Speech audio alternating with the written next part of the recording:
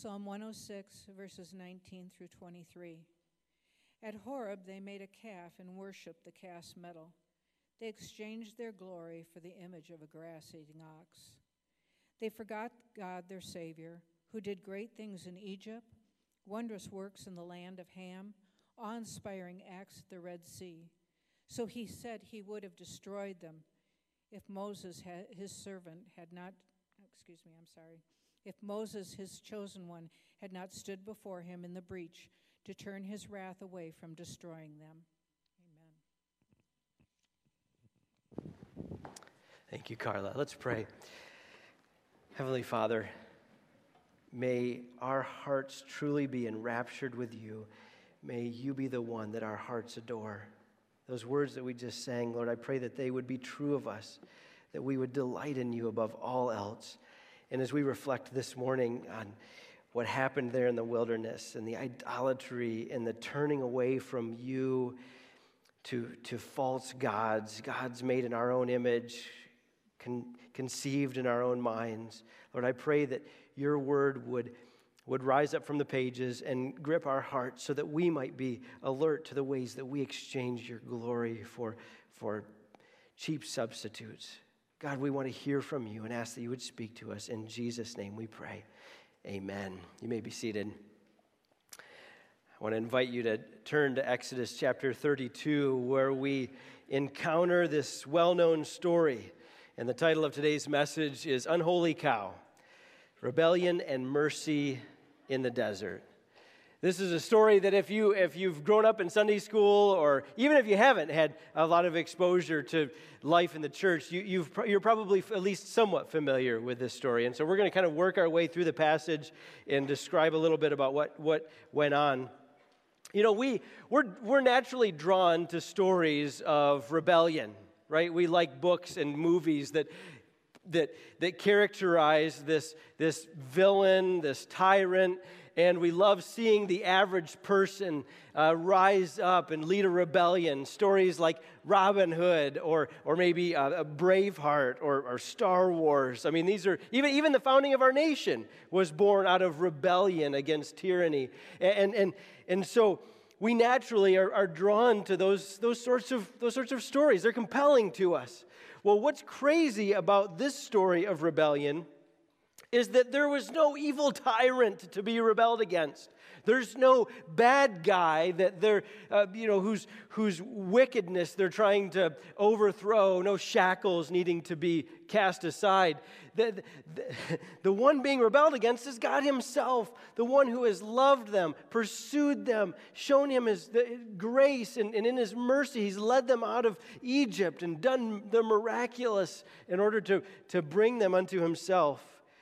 And yet, we see God's people rebelling against Him. And so, if you found your place in Exodus 32, we're going to begin in just sort of, we'll look at these first 6 verses before we move on to the next section. And if you're taking notes in your outline, we're going to kind of divide it into just four words that are going to kind of capture the way we're looking at things today. And the first word is rebellion. Exodus 32, beginning in verse 1, tells us this.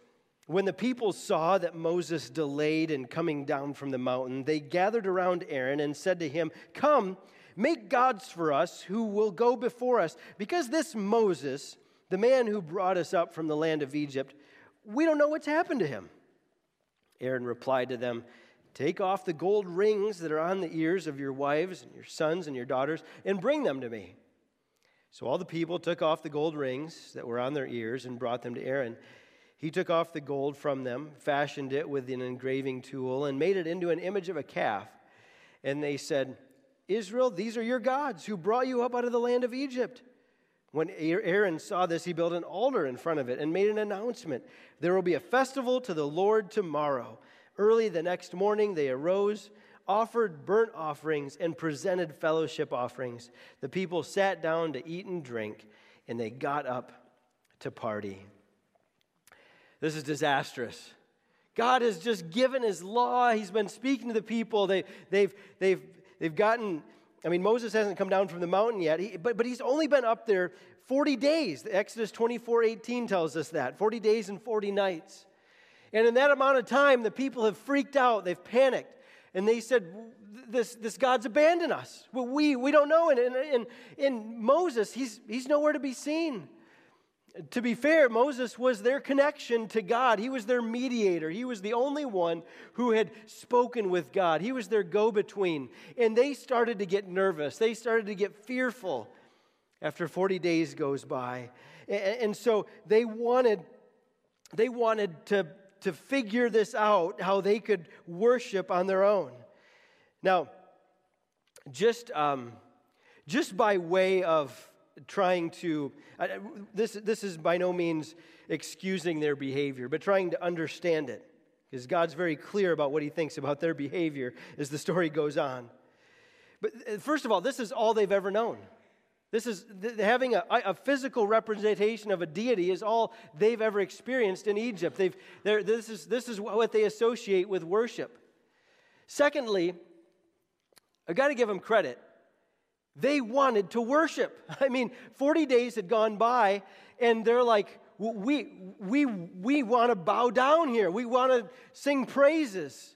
I mean, the description of their pagan worship service in verse 6, there's certainly a lot more passion than what we exhibit in our worship services. Like, they spent all day. You know, we're like, if I go over 15 minutes, I see like people are checking their watches and kind of shuffling. I hear phones starting to go off, timers for your ovens or whatever. Like they spent all day in worship, all right? So let's just give them a little bit of credit here. But what happens is they took a good desire and they totally messed it all up. You see, all of us were created to be worshipers. God designed us with this desire to have awe of something, to look at something that's bigger and greater than us and to bow down before it. We were designed that way. And the design was that would be God that we're bowing down before. The Israelites here, they get off base. Now, once again, not excusing any of their behavior, but I just want to note this, because we beat up on the Israelites. It's so easy to read this and just be like, looking down, like we're looking down at our Bibles, so we're actually looking down on them and shake our heads and be like, you guys, so stupid. You're idiots. And they were, but we are too, okay? We're going to see here that we find ways to make substitutes for God. We're way too sophisticated and probably not that knowledgeable to make a calf or some sort of graven statue.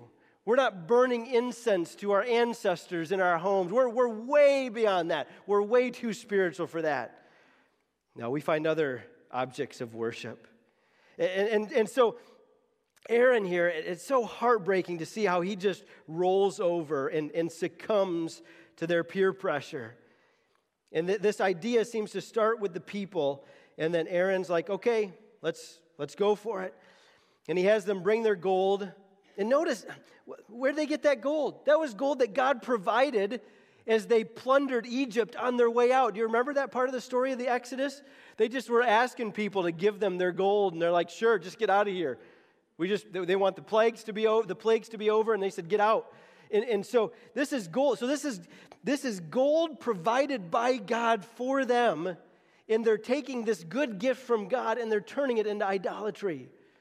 Do we see any connections yet in our own lives? How we can take things that are good from God and turn them and twist them and make them take the place of God in our heart and life. So Aaron fashioned them.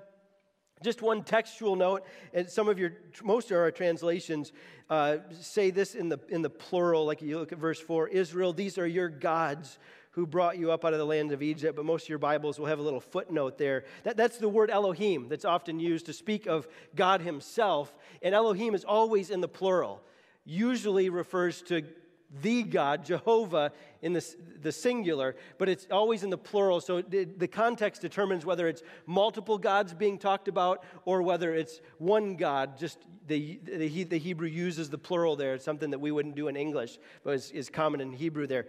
And so most likely Aaron only fashioned one God. The text seems to indicate that there was just one statue. And so he's probably saying, here's your God, Israel, here's your God. And note, and scholars are kind of split on this. In verse 5, he said, there will be a festival to the Lord And you'll see it's all caps. There will be a festival to the Lord tomorrow. That's the word Yahweh, the name Yahweh.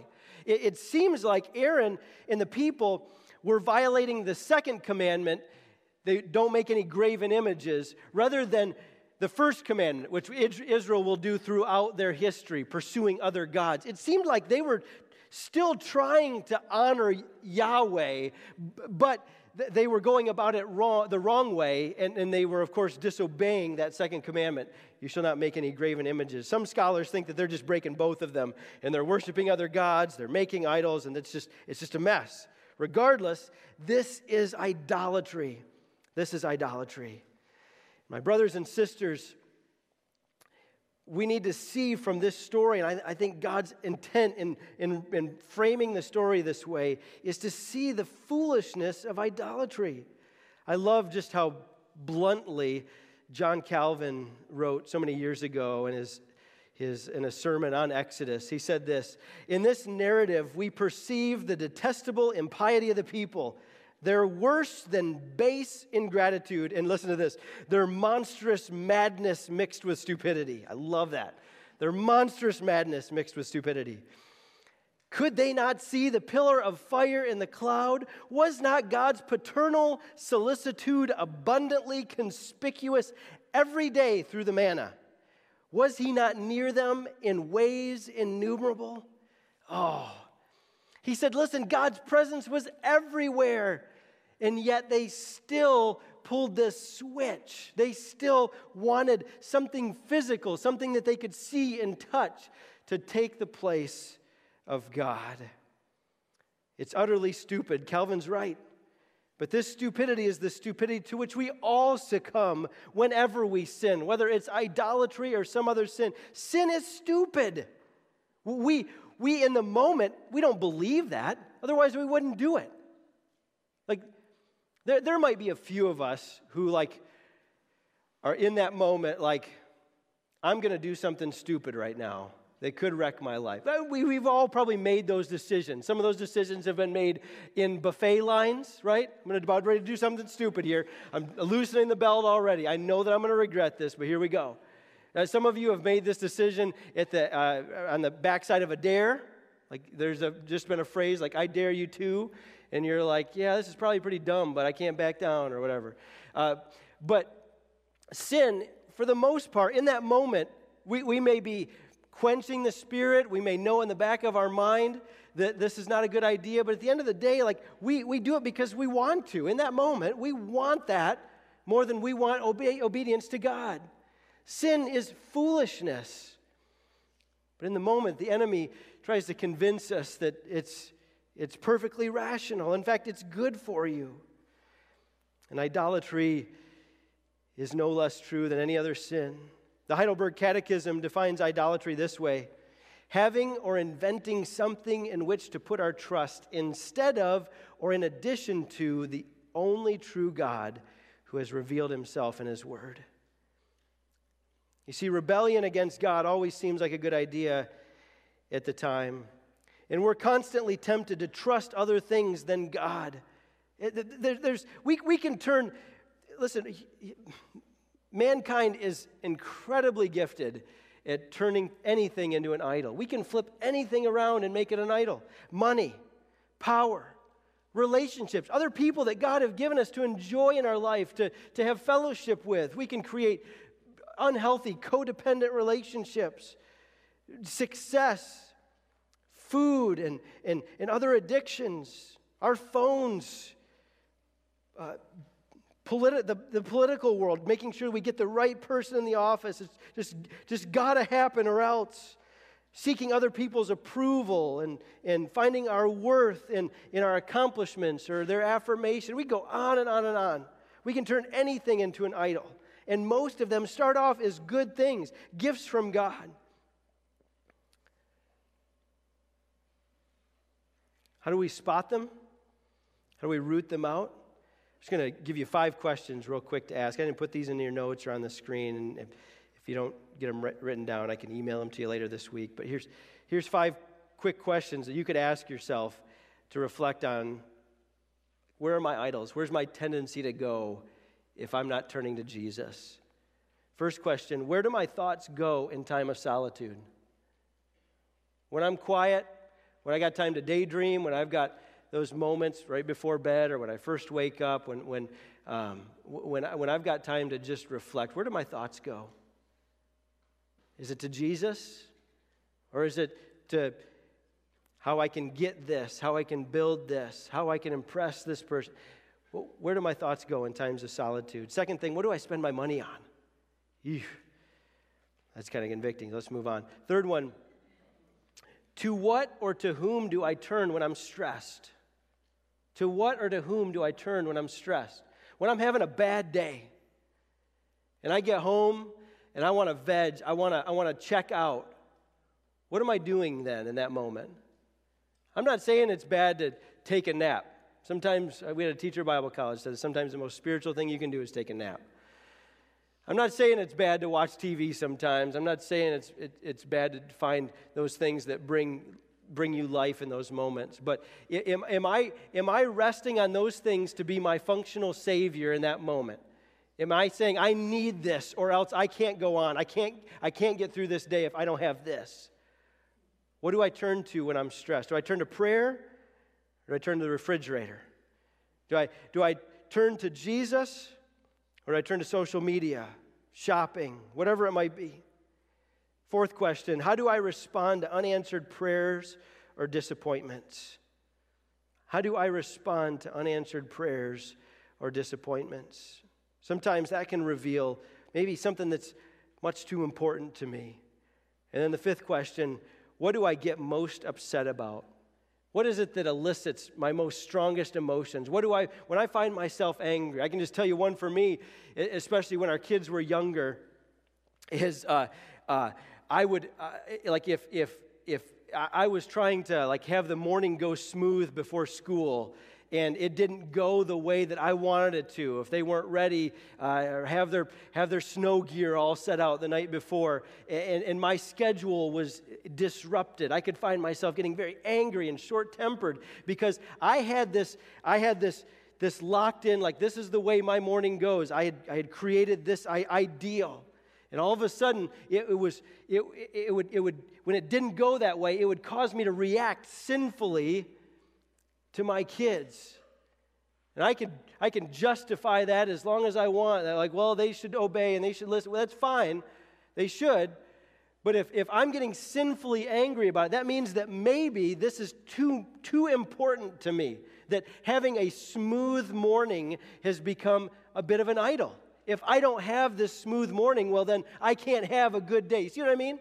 We can turn anything into an idol. An expectation, a relationship, a material possession, anything that begins to take me away from Jesus can be an idol. And we need to be on the lookout. Let's be careful about scoffing it and pointing at the Israelites because, as Calvin has said, the human heart is an idol factory. We have no trouble creating idols out of that which God has given us and blessed us with. May we be humble enough to prayerfully seek God to reveal these things so that we might repent and turn from them. I got kind of wound up in the first point here. I promise they're not all going to be this long. The second word I want to point out is intercession. Intercession. There's something great that happens here. There's something interesting and great in these next verses. Verse 7, the Lord spoke to Moses. So God is seeing all of this. And he says, go down at once, for your people you brought up from the land of Egypt have acted corruptly. They have quickly turned aside from the way that I commanded them. They've made themselves an image of a calf. And he goes on to describe their worship. The Lord said to Moses in verse 9, I've seen this people, and they're indeed a stiff-necked people. Now leave me alone so that my anger can burn against them, and I can destroy them. And then I will make you into a great nation. Wow. You see how God reacts to idolatry. There's some of us that read those verses are like, easy, God, come on, just take it easy, chill out a little bit. But we're getting a little glimpse at the seriousness of sin. There's none of us who see sin the way God sees sin, as an affront to his holiness. We all can justify, we all minimize, we can all excuse sin. We don't have to be trained to do that. But we see here that God is a holy God and he can't tolerate sin. He's not okay with it. It's not that he was going to abandon the covenant that he had made to Abraham, that he was going to create a great nation through them. He just said, I'm going to start over here, Moses. I'm going to start with you. I'm going to wipe all these people out, and we're just going to start fresh. Now, if a passage like this was all we knew about God, we'd be like, man, he is angry. He's quick-tempered. I don't know if I like this God.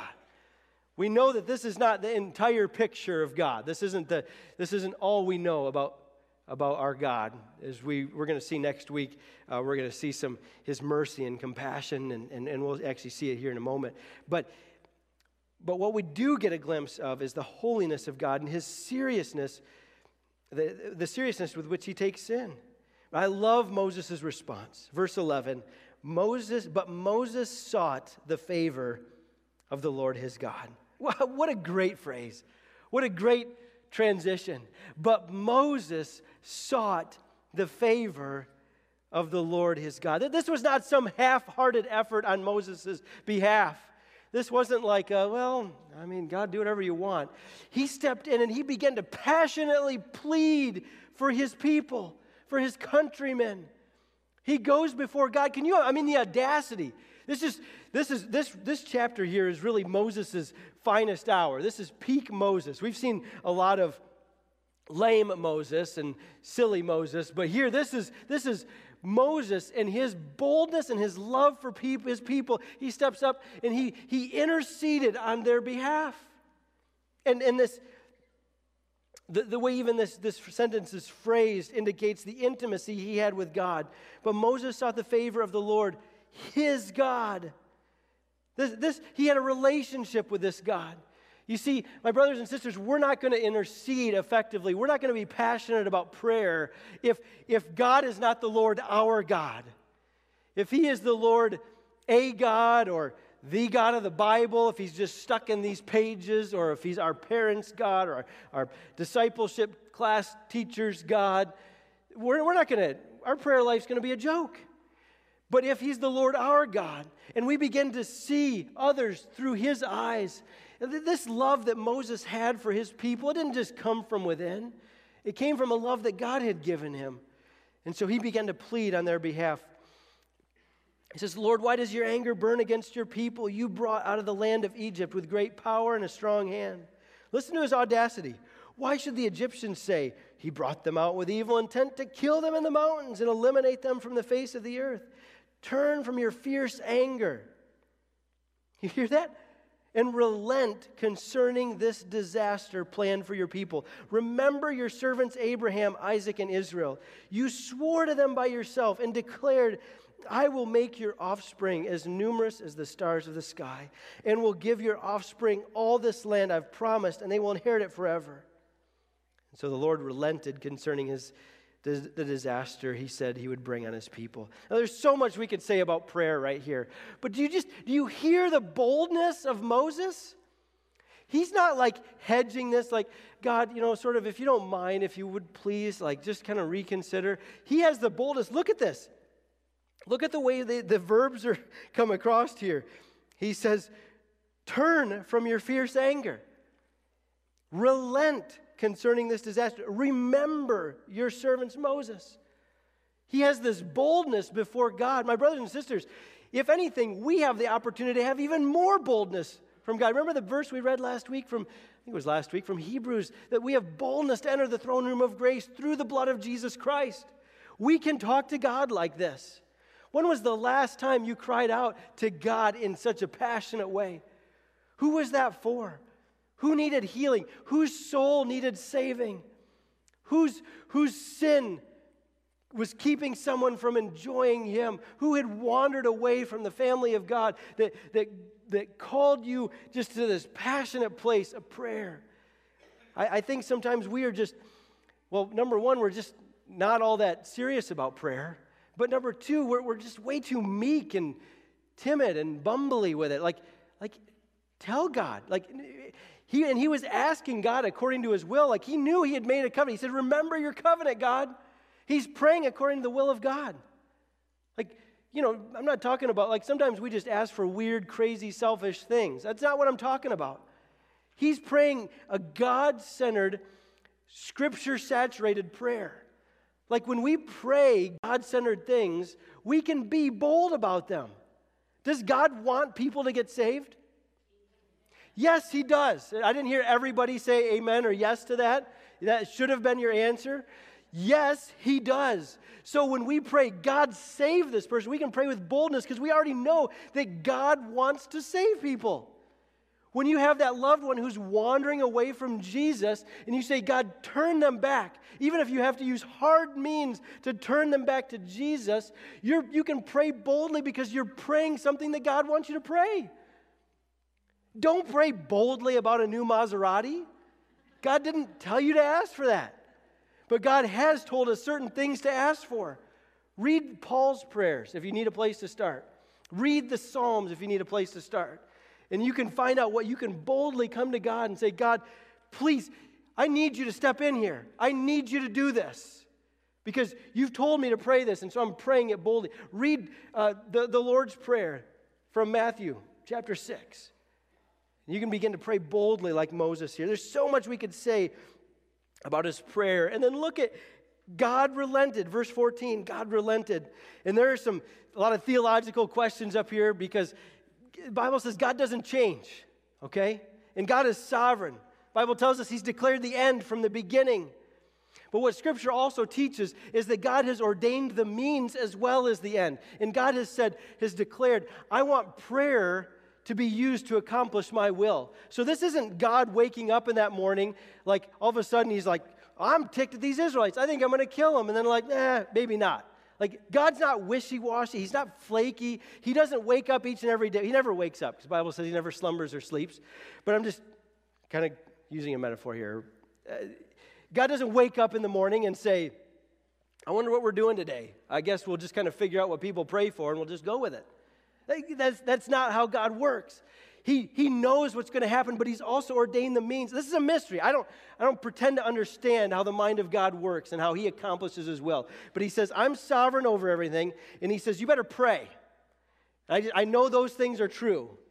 So I can pray with confidence knowing that God's working out and accomplishing His will. But I also know that He's called me to pray, and I'm praying in obedience, and I can pray boldly when I'm praying in accordance with His will. Prayer makes a difference, my brothers and sisters. Read this passage, and you see that it does. There's a lot more we could say there, but the third word I want you to write down is punishment, and I'll just touch on this briefly. There were consequences for this disobedience. I'll just summarize these verses, but basically, Moses comes down from the mountain, and he sees this. He hears it first, and then he sees what's going on. And he gets so furious that he smashes these tablets. It just is a kind of a early precursor to Jesus overturning the money-changing tables. Like, it's okay to get passionate when you see God's people disobeying God. And Moses is worked up, and he goes and he gets so ticked off. If you read there, he actually grinds up the idol, and he melts it down, grinds it up, and puts it in water and makes him drink it.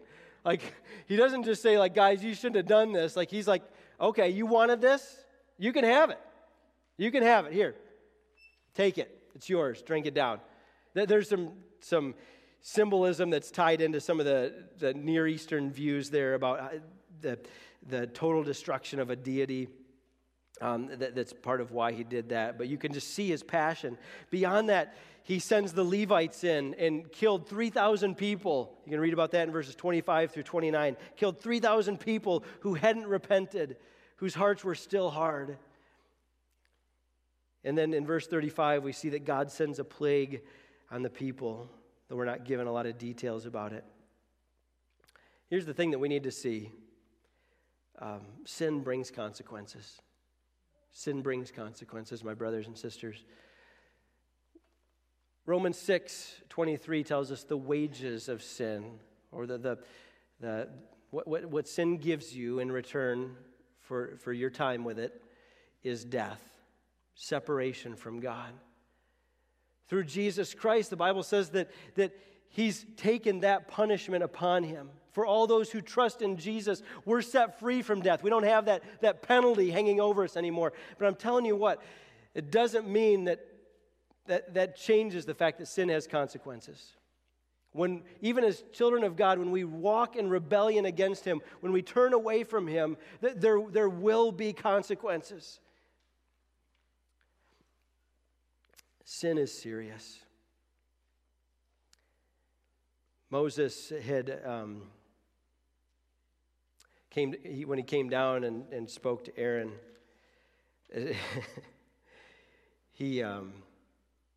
Aaron just absolutely looks like a fool. And we return to the idea of sin is stupid. Verse 21 says, Moses turned to Aaron and said, "What did these people do that you've led them into such a grave sin?" "Don't be enraged, my lord," Aaron replied. You yourself know that the people are intent on evil. They said to me, 'Make gods for us who will go before us, because this Moses, the man who you brought up out of the land of Egypt, we don't know what's happened to him.' So I said, 'Whoever has gold, take it off.' And they gave it to me. And when I threw it into the fire, out came a calf." We laugh, but that's what we do. Every time we try to justify our sin, we look just as silly as Aaron. He's blame shifting. I don't know about you, but I'm well versed in that. It's easy to find all kinds of people, circumstances, I didn't get a good night's sleep, whatever it is, to pass the buck, to justify our sin. Aaron says, "Listen, they pressured me to do it." And then the silliness of, I threw it into the fire and out came this calf. My brothers and sisters, we got to be alert to the way that we twist and distort and justify our disobedience against God, because it's right there. It's easy to do. And it's just as silly as what Aaron is doing here, only we don't see it when we're doing it. We're blind to that. The last word I want you to write down is atonement. Atonement. I love how this passage finishes. This is beautiful. Verse 30 says, "The following day Moses said to the people, 'You have committed a grave sin. Now I will go up to the Lord. Perhaps I will be able to atone for your sin.' So Moses returned to the Lord and said, 'Oh, these people have committed a grave sin. They've made a god of gold for themselves. Now if only you would forgive their sin. But if not, please erase me from the book you have written.'" Wow. Wow. Moses, he looks at this. He's already smashed the stone tablets that were written by the very finger of God.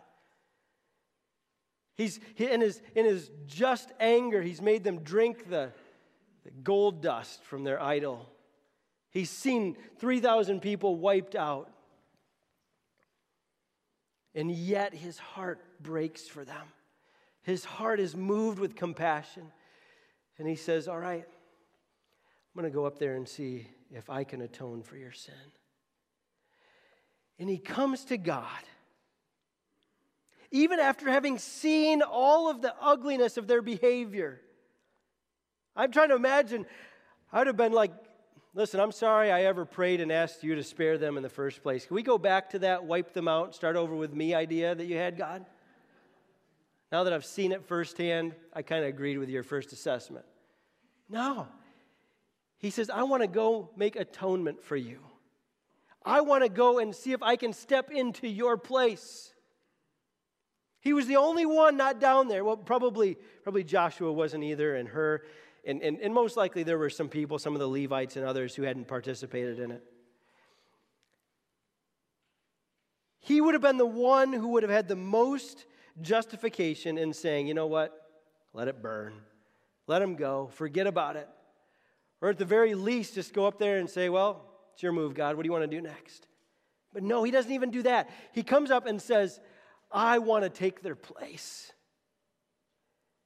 If you can't just wipe away their sin, then blot me out of your book."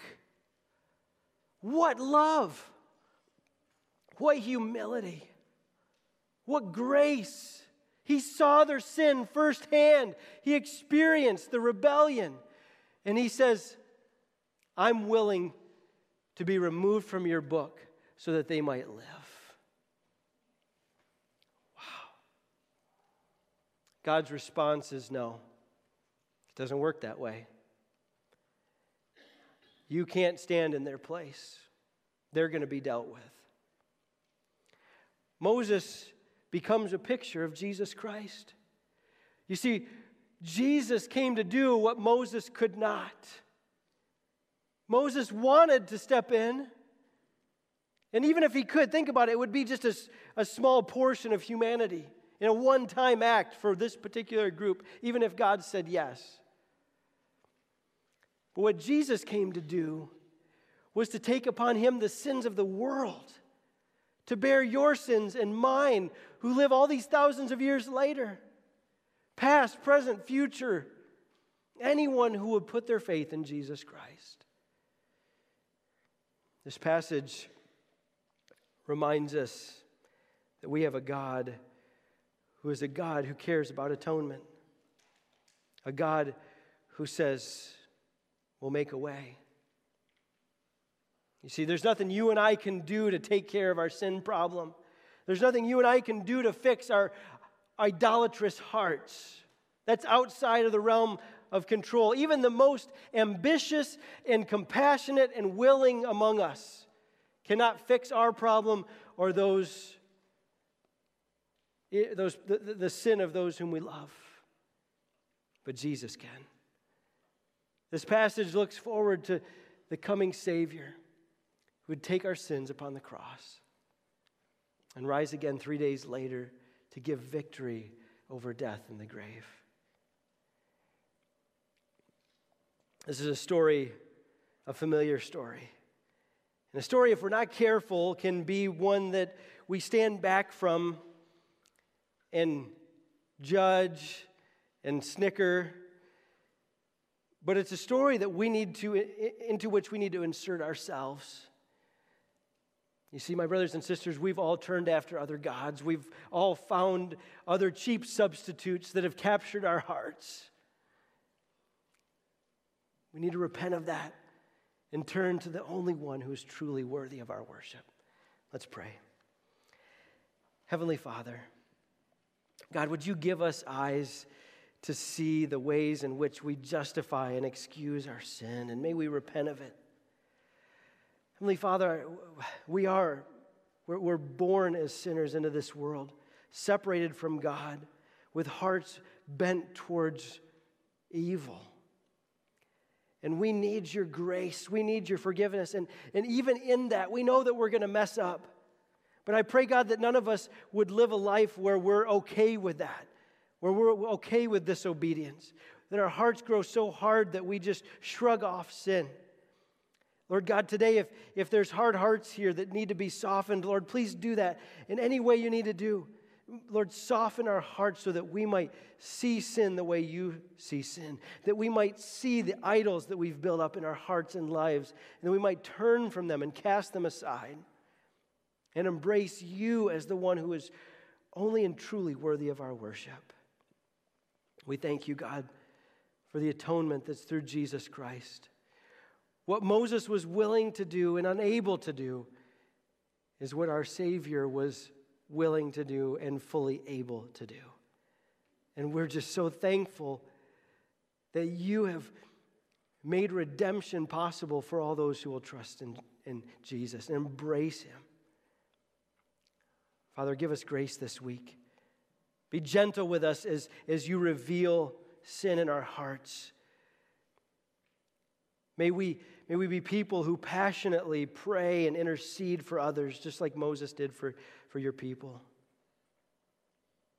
God, stir our hearts and awaken in us a wonder and a deeper love for you. Now may God be your exceeding joy, Christ your only hope, the Holy Spirit your unfailing comforter in all your worship, in all your work, and in all your troubles until Jesus comes. And it's in the precious name of Jesus we pray these things. Amen. God bless you. You're dismissed.